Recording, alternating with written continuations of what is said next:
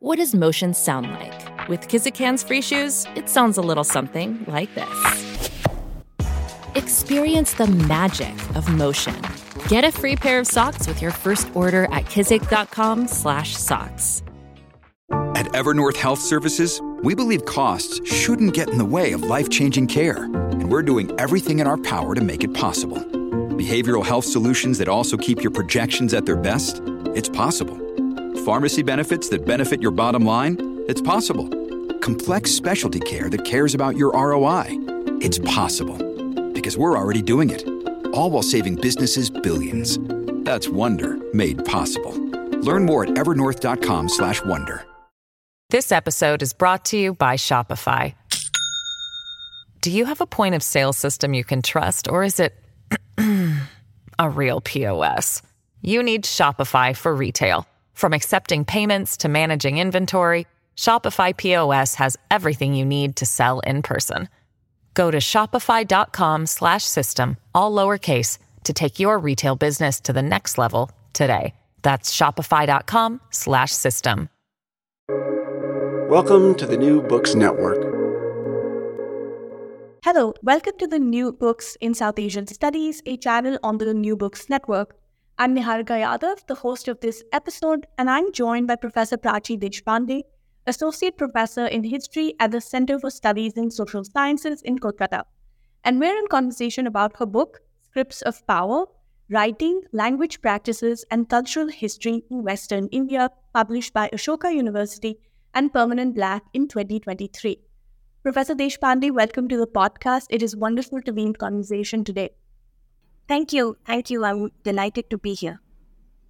Okay, so before we start, just to give our listeners a very broad overview, Scripts of Power charts a rich and layered cultural history of Mori script over a span of 400 years, bringing to light a multilingual, multi-structural, linguistic, and scribal world in its transition from early modern to colonial forms of rule. Mori's cultural history is firmly grounded in material practices of writing, spanning scribal, religious, and literary contexts. Professor Deshpande's account of what she calls the scriptural economy of Mori offers new ways to study the links between language, writing practices, bureaucratic power on the one hand, and everyday self and collective identities on the other hand. The narrative itself weaves together an impressive range of manuscript and archival sources from a host of regional archives spread across Western and Southern India. So in order to do justice to the vastness and complexity of her research, and to make this task less daunting for myself, I'm going to frame my question around certain key narratives, such as the transition from the Persianate to the Marathi, or the transition from the pre-modern to the colonial, that Professor Deshpande's work questions and reassesses. So I want to start by asking you about the transition from exploring memory and identity in your first book, Creative Past, to the study of scripts and writing practices in this one.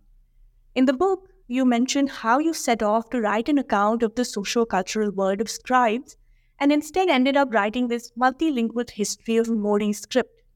But would you agree that one of the arguments that the book makes is that attention to the cultural and material life of the script offers a singular lens to study the social history of scribal words?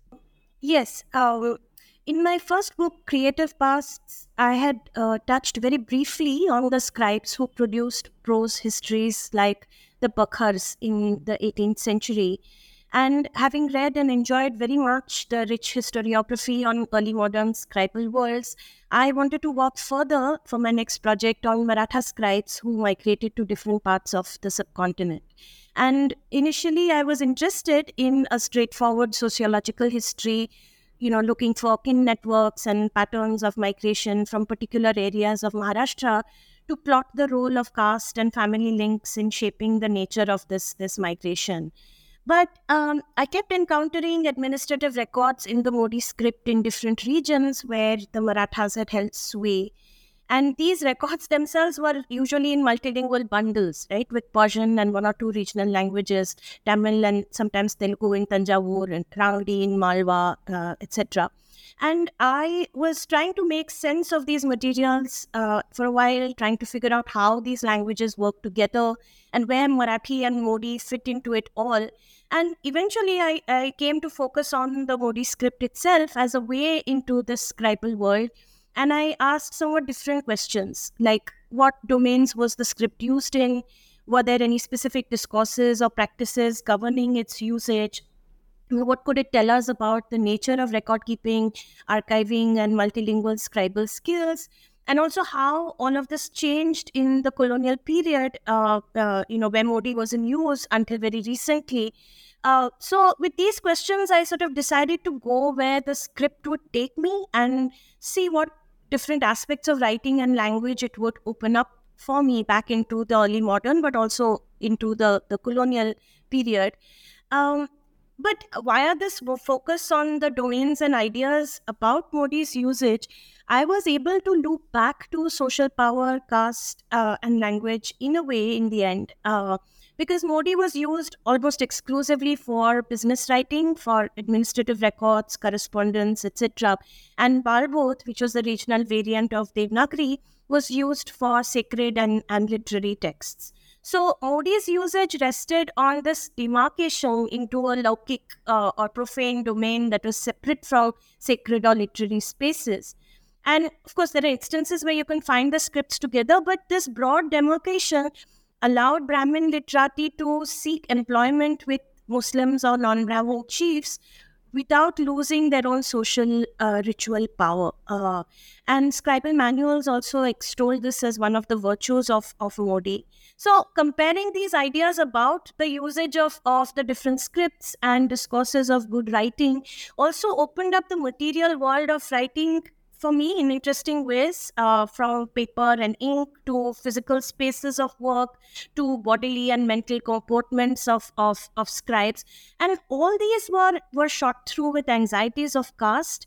And therefore, I was able to talk about the scribal social world in a different way. Wonderful. Thank you so much.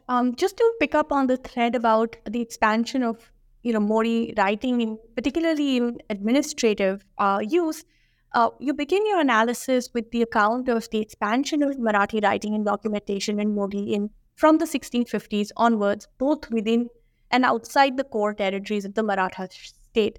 And you show how, you show the many competing imperatives and social actors that shape Marathi writing practice across different levels of the bureaucratic hierarchy.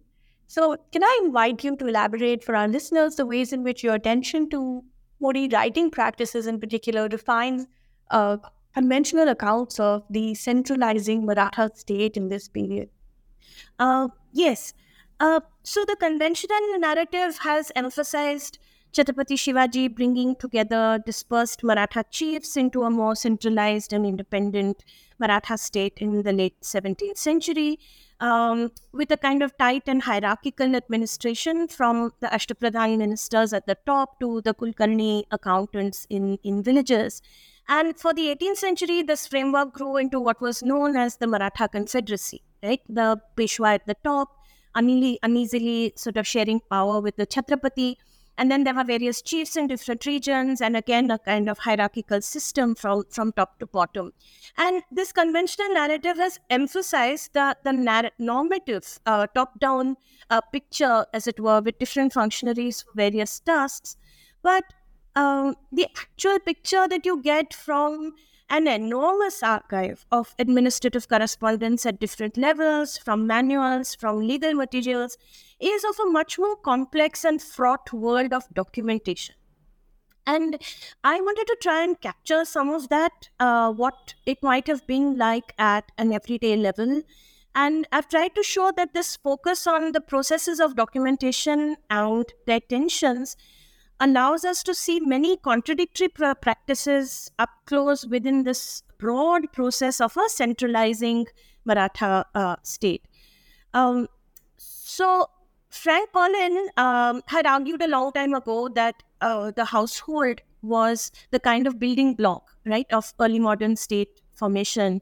And drawing on his argument, what I've done is present a picture of state formation where there were definitely centralizing pulls and measures, first under Shivaji and then more so under the Peshwas, but also highlighted a kind of tension with more local sources of power in different ways, of dispersed archiving practices, with the sheer diversity of the local in terms of language and documentation. So, for example, I've used records of disputes over scribal positions alongside kind of normative orders and appointments to understand how mundane writing tasks were distributed, right, and fought over in offices. And we see how the actual writing of a document involved inputs from multiple scribes. Initially, this is part of the parceling of local hereditary offices and is an effect of the deepening of the administration at the village level. But this fragmentation of writing labor throughout the documentary work, it also grows into a system of routinized procedures of checks and surveillances as the Maratha bureaucracy expands in the 18th century. So, there's a contradiction there in that scribal knowledge as a whole involved language, numeracy, diplomatic comportment, all of it together in one body. But the writing process itself remains fragmented between various writerly bodies, as it were, to guard against forgery and bribery. And another contradiction we can see is, for instance, between written and local language. There's a broad trend from oral testimonies in front of local assemblies to directly written statements submitted to centrally constituted panchayats in legal procedures in the Deccan. And Paul Hanlon has written extensively about this, which is a feature of centralization under the Peshwas. And this process of documenting oral speech in Modi script, it also shaped more standardized Marathi bureaucratic prose over time.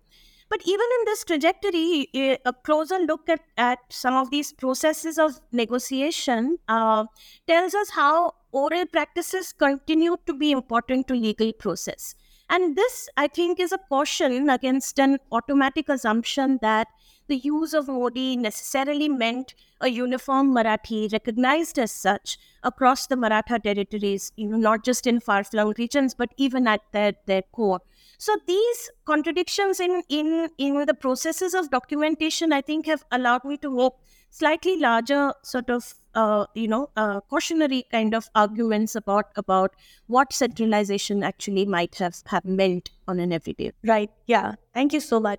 And just returning to the everyday level, which is what punctures this larger centralizing narrative, I want to talk about the emergence of new subjectivities fashioned by writing. And here, your discussion of the expansion of Modi writing focuses on emergent genres of text on writing that had produced the figure of the scribe as a writer. So, can you share more for our listeners on how these texts allowed you to trace what you call really beautifully the writerly self, and what this writerly self tells us about the social world of Modi writing and documentation? Oh, yeah. I really enjoyed working with these scribal manuals, which are sort of collectively known as Mestak. So they're a genre of record-keeping manuals that sketch documentary practices and provide basic numeracy, accountancy training for scribes. And what's interesting is that they also detail all kinds of do's and don'ts and allow us to glimpse some of the ideas that governed Modi documentation and a kind of discourse of the ideal writer or lekhak. So on the one hand, there's like a great emphasis on the actual writing work with details on how to hold the pen with how many fingers, how to make ink, etc. No matter what the hierarchy of the particular scribe, right? And then there's all kinds of pragmatic advice about how various scribes at different levels should conduct themselves in different circumstances. So, for example, if you're a scribe, in the main office, when your boss is around, how you should be discreet and yet make yourself seen and heard. Or when you're away in the field on revenue collection, how you should kind of lord it over the locals, how to make sure that there's no theft. how to understand the local vocabulary and diversity to make sure that the locals aren't cheating the state out of revenue. So all of this is mixed in the text. And overall the texts kind of advise a blend of politic behavior, moral conduct, and loyal service. But some of this advice also provides glimpses into the everyday working of the daftar, which ranges from the mundane to the violent, right? So, for example, how you should not sleep or sing at your desk, and what superstitions are there about walking over paper or holding a book to your pillow when you're lying down. But also to find out how to find out if your employer is given to bursts of violence. So through all of these instructions, we get the picture of an ideal writerly self, the ideal Modi scribe who was to be the backbone of the expanding Maratha administration. But what I also found interesting is that this is not a Munshi or a Karna who is kind of the pragmatic foil to the fancies of the king. This scribe occupies the middling rounds of the scribal hierarchy. And this middling round was key to successful revenue collection. And the Mestaks kind of allow us to then glimpse the expanding Maratha state's anxieties over these revenue concerns. And the writerly self is also sort of articulated as one structured by bodily moral practice and by caste. So, like I said earlier, one Mestak in particular identifies Modi as the perfect solution for Brahmins to be able to work for a living, but in a way that would not threaten their caste power. So in other words, the ability to write and control literacy increased virtue and shored up caste power for this writerly self. But in bureaucratic contexts, it also brought a kind of ambivalent negotiation and intimacy with spaces and materials that threatened this power. So there's one example where the Mestak advises against using a particular kind of tip for a pen because that item called sarsil is haram for Muslims. So this ambivalence also tells us about the kind of multilingual but also multi-religious social world of the scribe, even as caste difference and hierarchy remained critical to the cultivation of literacy and scribal employment. Yeah, thank you so much. And just since we're talking about this genre of text, I wanted to kind of briefly segue to think about archiving practices and their linkage to collective identities. And, just drawing attention to your critical engagement with the history of archiving practices in the text. So in the book, you draw attention to the highly stratified and multilingual world of writing that over the course of the 20th century comes to be subsumed under a Maratha archive and becomes signs of Maratha power. So can you talk to us about how modern archiving practices have shaped our understandings of pre-modern writing practices and more broadly of languages and linguistic identities? And perhaps your reflections on some ways in which you hope future work in South Asian history might expand on or develop these insights of your research and methodology. Yeah. Okay, bear with me. This would probably be a long answer. Many of the archival sources of the Marathas were collected and some were printed after being transcribed into Devanagari by nationalist historians in the 19th and early 20th centuries. And many of these materials are papers of different families of officials. And when they were printed, they're usually as so-and-so Gharanyatse Kagad, right? As so-and-so family daftar.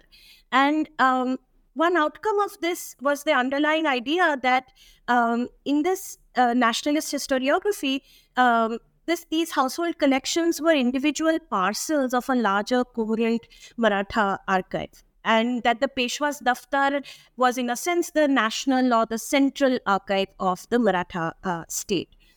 But in the course of reconstructing the Modi scriptural economy, I followed some paper trails of grants and disputes to see what all went into actually getting and retaining scribal offices, particularly hereditary offices.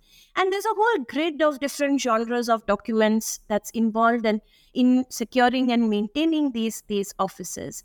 And those who secured the grants basically maintained this documentation at the household level, and control over the actual physical paperwork, ensuring that it's up to date, etc., is key to the enjoyment of this grant. So one of the arguments that I've tried to make is that rather than see these household collections as mere units of an already existing centralized archive with a capital A, as it were, we have to see these household archives as part of a more dispersed early modern archiving process, and see it in tension with centralizing authority that kept periodically requiring the refreshing of paperwork and scrutiny of all grants. And this centralizing authority was not necessarily the Maratha state only, but from the Sultanate on down to the Marathas, as well as many other states that also used Modi at different levels in their administrations. Now, the other outcome of modern archiving practices is that even where household collections are multilingual or multiscriptal, it's the Marathi Modi portions that have been printed monolingually, with mere mentions that there's Farsi mazkur here or Kannada mazkur there. And once again, this has reinforced the idea that the Maratha archive was basically Marathi in Modi script, and using sort of very recent boundaries and imaginations to assign sources to different regional histories. And this we see continues today, right? I mean, with linguistic states kind of parceling out different language materials to each other. So one of the multilingual and multiscriptal household archives that I looked at from the Dharwad region, sort of made me realize that the deployment of script in language has to be very carefully plotted at different levels of administration and correspondence, at the village, at the pargana, or at the state, at large, to understand how different areas and local chiefs were subdued or integrated into larger forms of power. And I mean, the modern archiving practices and frames that have selectively brought these materials to light to us present their limitations. I mean, it's not just the linguistic state now, but the colonial bureaucracies also did a lot of violence to older multilingual archives. But for the Western Deccan in particular, and I'm sure for other regions as well, there are still vast numbers of family connections that can yield rich insights into early modern archiving and language practices, right? To ask sort of deeper questions about how and why particular documents were sought or granted, why particular scripts were deployed. And that, I think, can yield fresh insights about local speech forms and identities, shifts in power structures, or about bilingual practice. There's still a lot here that can be done. In terms of methodology, I mean, I was lucky to have Kannada in addition to Marathi, being from, the bilingual Dharwad region myself. But I was even luckier to have friends and colleagues working on different regions where there were Modi archives, whether Tanjavur or Malwa, to help me work through the multiscriptal materials. And I've benefited greatly, particularly from Nandini Chatterjee's work on a similar family archive, and reading kind of Perso Modi or Modi Rangdi materials with her and with Dominic Wendell. So collaborative work, across languages and regions is perhaps one way to transcend these difficulties in recreating the early modern scribal self, who had multilingual skills all in one body. Right, that actually kind of touches on another question that I had about training for reading these manuscripts, because you say that Modi documents in Tanjore are different in subtle ways from those produced in different parts of the Maratha Empire. And I wondered while reading how you trained yourself to read those kind of subtle differences, and whether you had any suggestions for aspiring younger scholars. Practice, in short. But in 2008, I took some Modi classes with the gentleman M.R. Kulkarni in Pune. And after sort of getting the basics of the script and learning a little bit about conventions and so on, it was, practice, continuous practice. And if there's a break of a couple of months, it takes time again for the eyes to get used to the script. And then again, it's regular practice. That's really my kind of main suggestion for yoga scholars who are working with Modi or with any sort of cursive script or historical script. With Modi, there are now document collections that are published with the Modi and the Bal both side by side, and that helps when you are starting out. And my own reading experience with the script actually gave me insight into the situated and localized styles and scribal skills that Modi documentation involved, right? That the Tanjavur variant was different from the way it was written in the Deccan versus in Malwa, etc. Because every time you sit with a new set of documents from a different place, it's a bit hard to get into the script, as it were. And then after a while, the letters start to separate and make sense, and you figure out familiar hands, familiar strokes, and curlicues, and then the guesswork of difficult letters becomes a bit more educated. But even so, place names and names of people are the hardest, the things that you stumble over the most, unless you sit with a map and names of villages in the district and try to work them out. And this is where you realize that local knowledge of people and places must have been key in reading these materials, and where family recruitment, etc., helped in providing exclusive skills to people, to have control over these scribal jobs and materials as well. There are written guides, but there's also now a lot of support on the web too, where people share documents and decipher them together. And they share information on frequently appearing abbreviations, formulae to convert between Suhur and Fasli and Shakairas.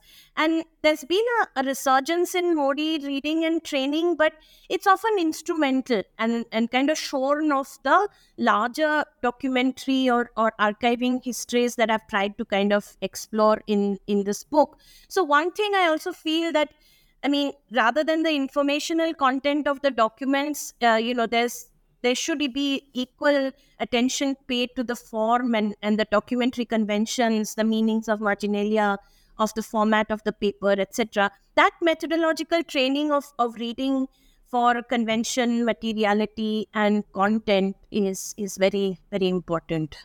Yeah, thank you. So I remember an interview you gave on Sahapedia many years ago, in which you brought up how to bridge, the differences in the worlds of kind of local knowledge and very situated work happening in regional archives to some of the broader concerns of the Anglo-American Academy. And as I was reading the text, I saw how beautifully and skillfully you kind of bridge those divides. And just in that way, you kind of touched upon this, but just to go back, since this is one of the kind of big, larger narratives of the transition from Persian to Marathi that your work very nicely questions, by talking about the highly segmented and specialized use of languages and scripts across different scales, and by drawing attention to materiality and practice, you help us kind of reassess the conventional understanding of the relationship between these languages, and in particular of this, the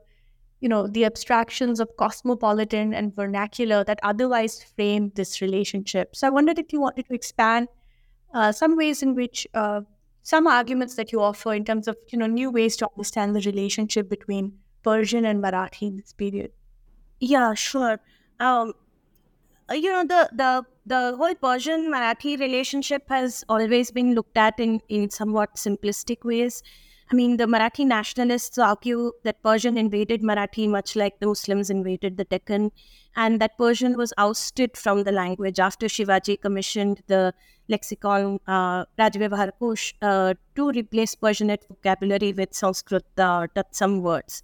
And the historical framing, modern historical framing, that is, of Marathi as descended from Sanskrit, has also added to this nationalist perspective that Marathi was sort of restored, as it were, in the Maratha administration. The opposite view has tended to see the Persian influence on a vernacular Marathi as but one example of a wider cosmopolitan Persianate phenomenon. And I've tried to argue that if we look at the Modi scriptural economy, a much more complex picture emerges, both about the deep reach of the Persianate, but also its limits, as it were. And here again, along with Nandini Chatterjee's work, I found Niall Green's argument about the need to look at Persographic influences, rather than a kind of sweeping Persianate phenomenon, very useful in situating this Perso-Marathi relationship. And I've called the sort of Modi documentation Modi-graphia after the Perso-graphia in a couple of places. And we find that after the Rajvyavhar Kosh, there's definitely some rollback of Perso-Arabic vocabulary in the Maratha state, right? But not entirely. Many Persianate documentary genres continue to be important in Modi documentation, even if some of them get different names. And in the Mestaks, we find that the emphasis is not really on translation or finding Marathi equivalents for Persian, but it's on just learning a whole gamut of vocabulary that is simply designated as local. So today we might be able to identify it as Tatsang or Persianate or Marathi, but that provenance is not of importance in everyday revenue documentation. So where Modi and Perso-Arabic script differences and transcriptions do matter, we see is in diplomatic correspondence, as signs of Maratha versus Mughal or Maratha versus Nizam power. So there is a complex relationship. And finally, one of the archives that I looked at again was this local chieftain's household archive from Dharwad, which was a trilingual, triscriptal archive of Persian, Marathi, and Kannada, where there was a clear demarcation of language and script. Right? Kannada at the village levels, Marathi, Modi for correspondence at the Pargana level, and then Persian from the court, from the Sultanate court. But this did not map onto Sultanate or Maratha administrations or to a neat invasion story. In fact, Marathi is present in this region from before the Maratha state, under the Adil Shahis itself, right? So there is a gradual increase in Marathi with the arrival of the Maratha state. But again, Kannada-Marathi interactions are a two-way street. So we see Kannada vocabulary creeping into Marathi documentation and Marathi document conventions kind of influencing Kannada correspondence as well. So through this Dharwad archive, what I've emphasized is the need to parse these language and script choices in terms of not just like language, broad, big language categories, but in terms of the type of document, the forms of address, vocabulary, etc.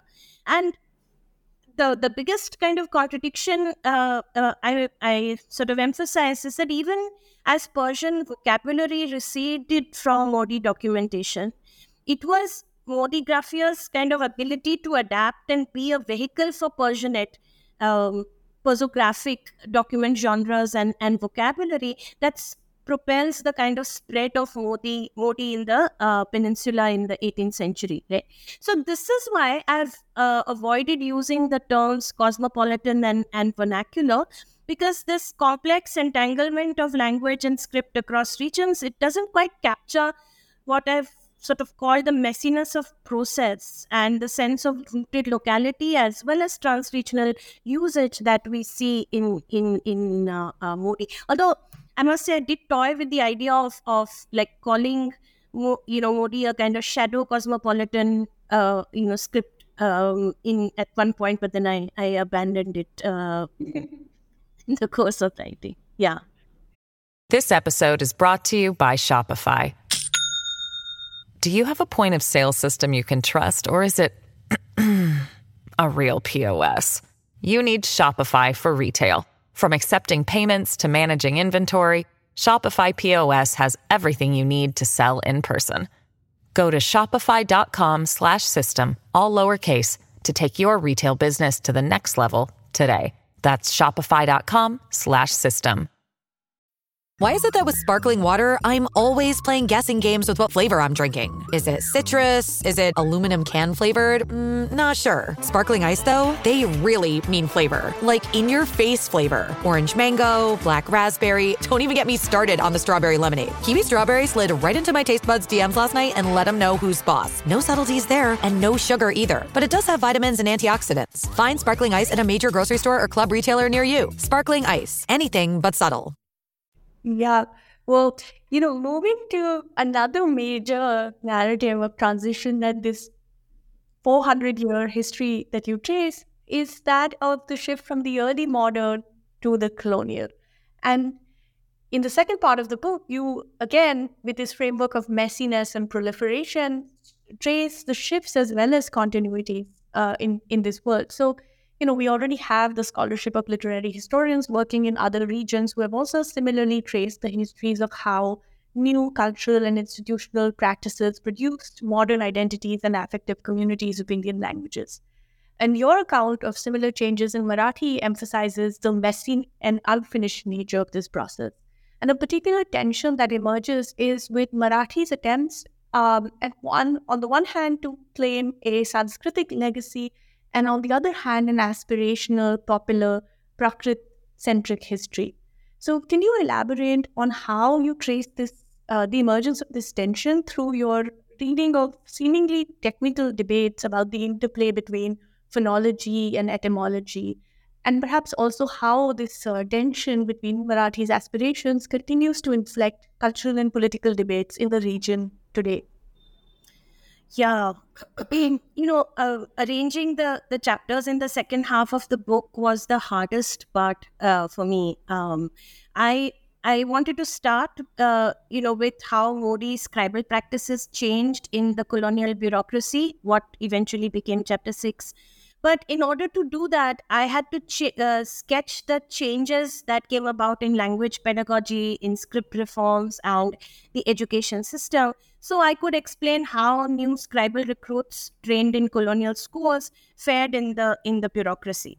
But again, in order to then situate this new pedagogy and reforms, I had to explain how Marathi became an object of historical study and how the frames of Prakrit and Sanskrit genealogy and historical linguistics shaped the way in which it was written, taught, and reformed.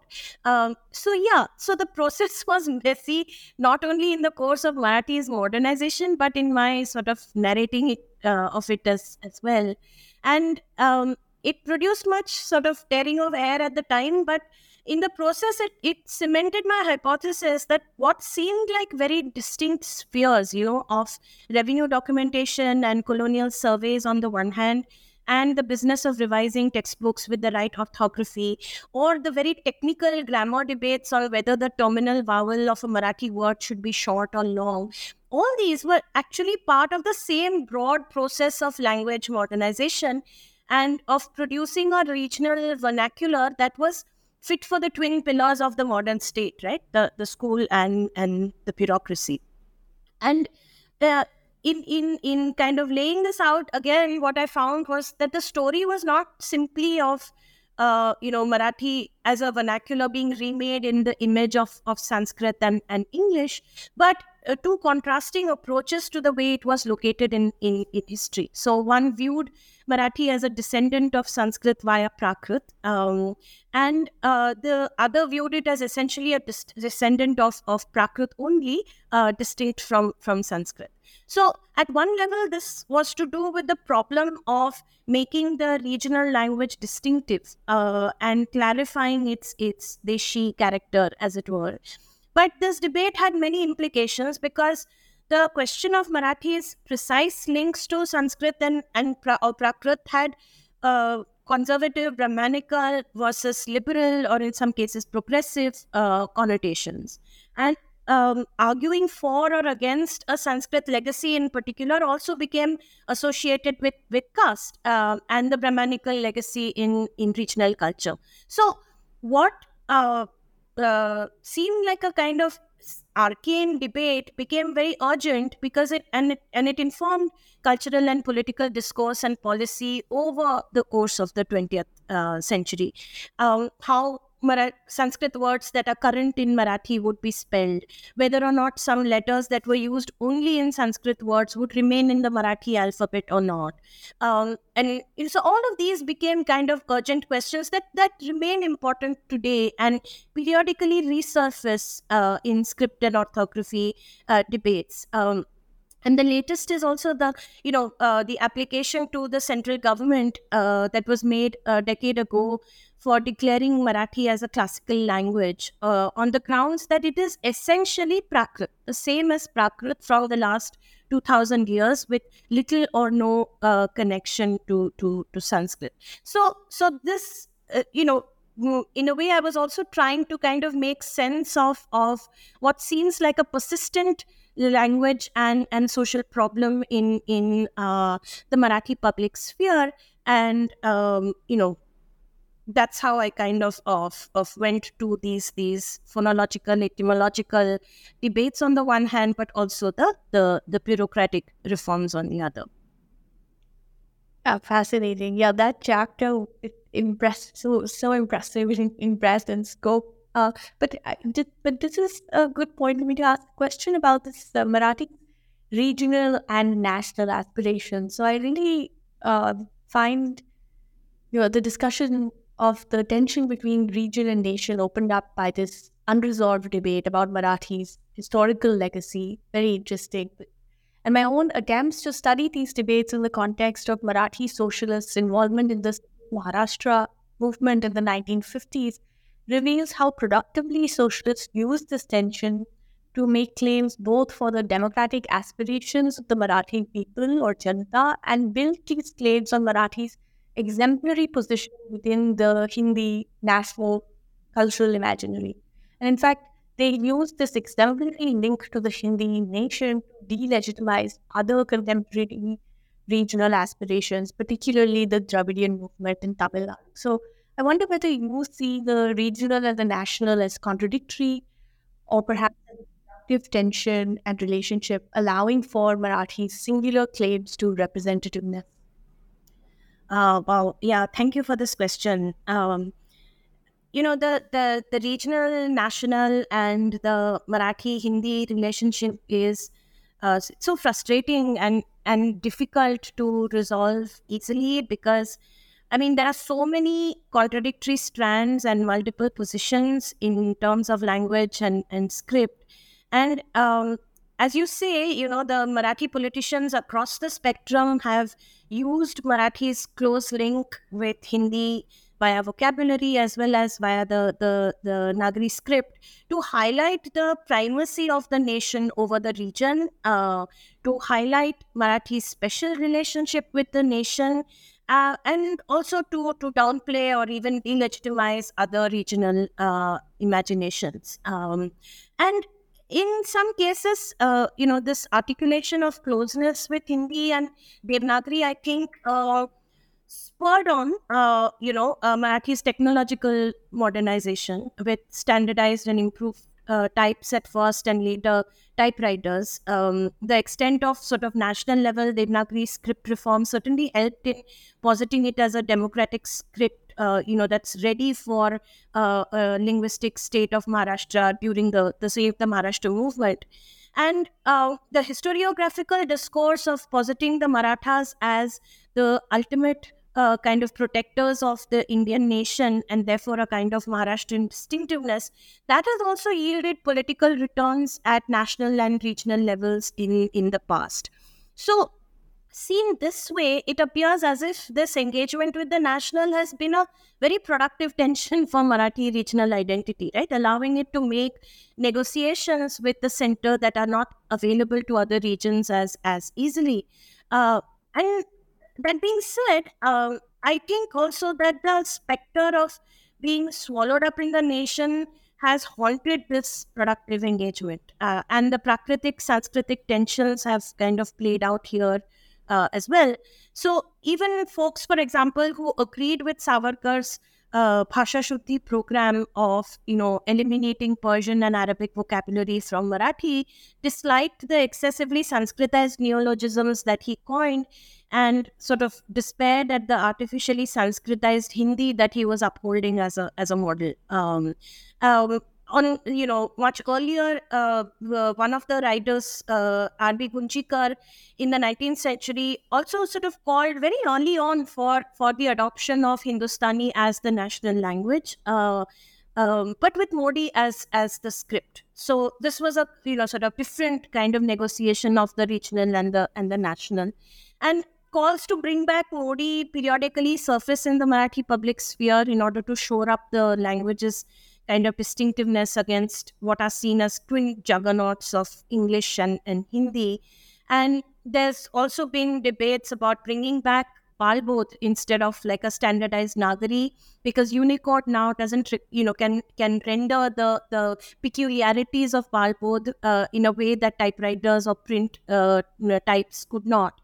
So I think in both in terms of script and language, these anxieties about the kind of bear hug, as it were, of Hindi and Devanagari continue to exist in the Marathi regional sphere, despite the kind of positive engagements that are made between the national and the regional in terms of language and script.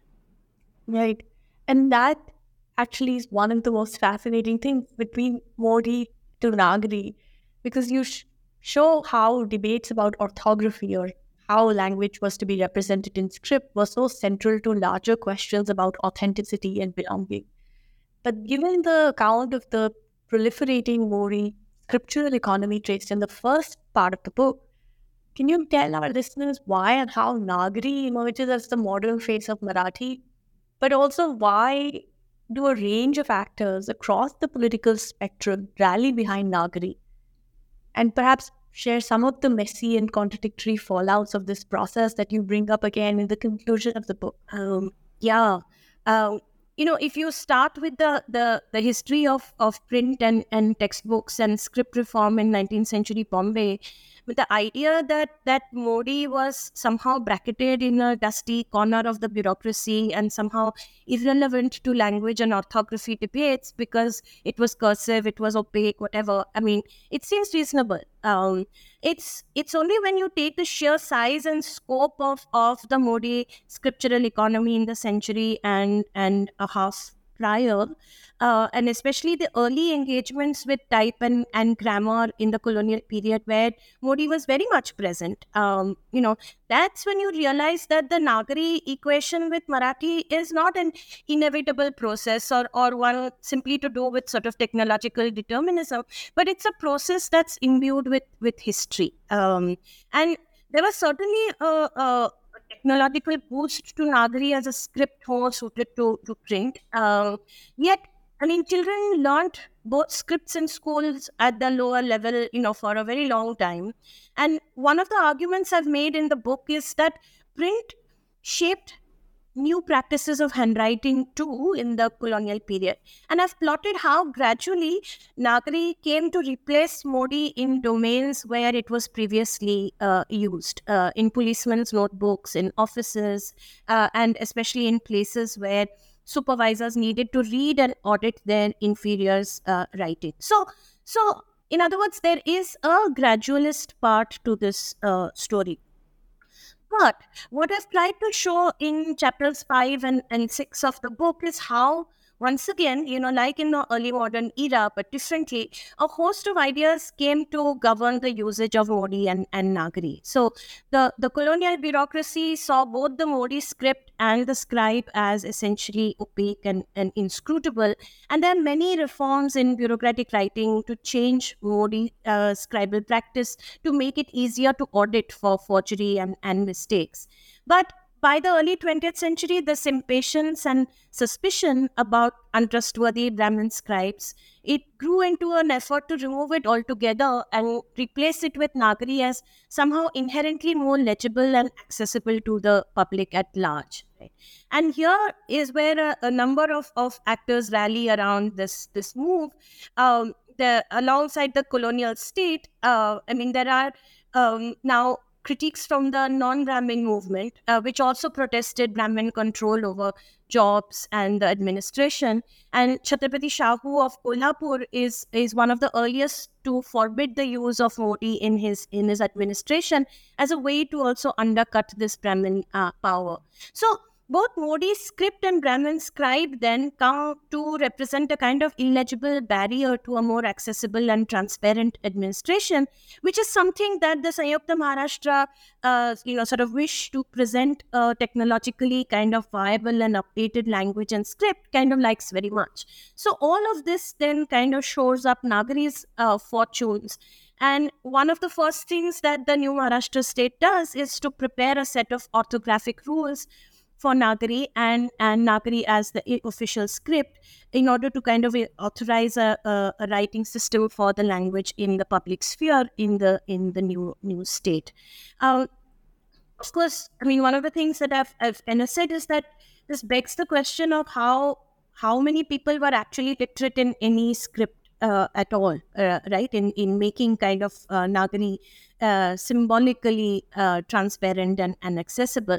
And Modi's receding, of course, not just from Maharashtra, but from other regions as well, was also very uneven, as people who were literate in it were sort of needed again, and still needed, time and again for reading older records and to bolster the symbol of Modi, as representing the glorious Marathi past.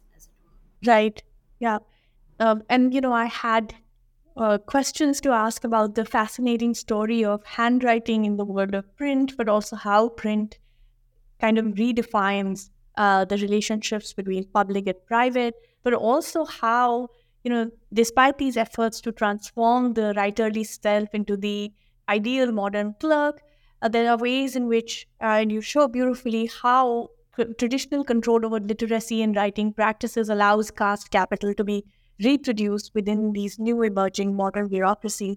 But unfortunately, I realize that we're running out of time. So for that, listeners will just have to read the book.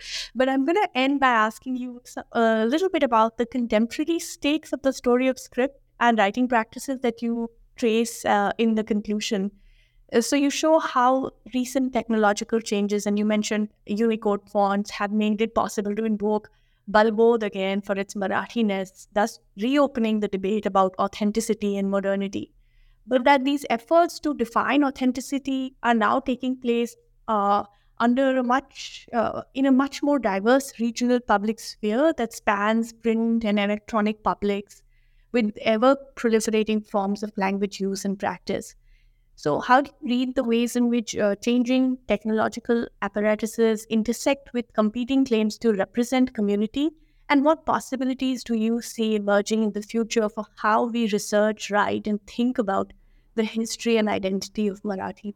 Oh, wow. This is a difficult question. And honestly, I don't know if I can do justice to it. I mean, it's a phase in incredible flux, as so many kind of new forms of writing in print and electronic formats are colliding with new forms of orality, whether YouTube, Insta Reels, or visual forms such as memes and so on. And I mean, this is a world that needs much more careful exploration. And I've sort of enjoyed, dipping a toe here and there, kind of writing a little bit in Marathi, reading a lot, and figuring my way around the kind of contemporary Marathi public sphere.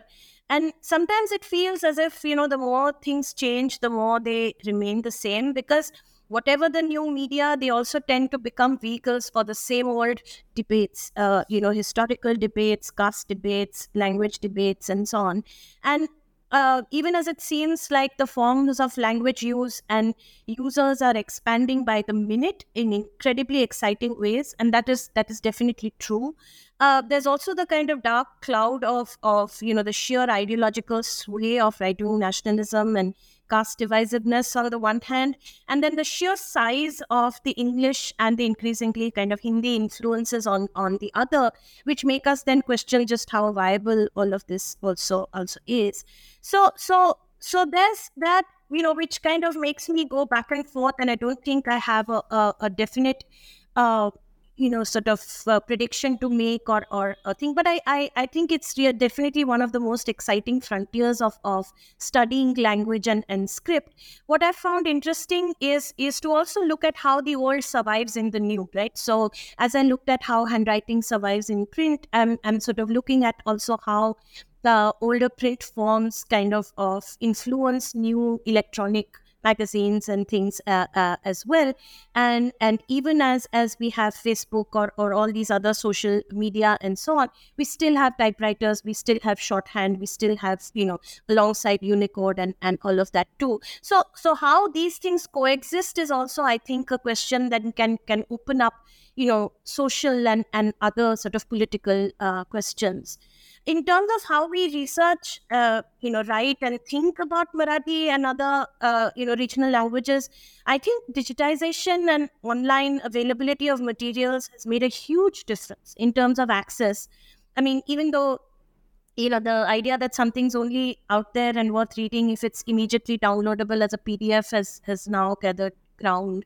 But I wish that, there were more work on, but not just on making something sort of like scanning things and putting them up there, but on OCR, on technologies of transcription, on the kind of metadata categories that one, that can and should be created for digital archives, on developing sort of SNA tools or other technologies to take, sort of fresh looks at these old family collections or multilingual archives to understand multilinguality, script, and so on in different ways. The figure of the amateur scholar has always been a powerful one in Marathi historiography and public life. And there is, in some quarters, very interesting conversation between people in different fields, with people who have software skills versus those who are in humanities and so on, bringing LaTeX or new fonts, etc., into the language. But it's very small scale with little institutional funding sort of worth the name. So all of this is also very, very piecemeal.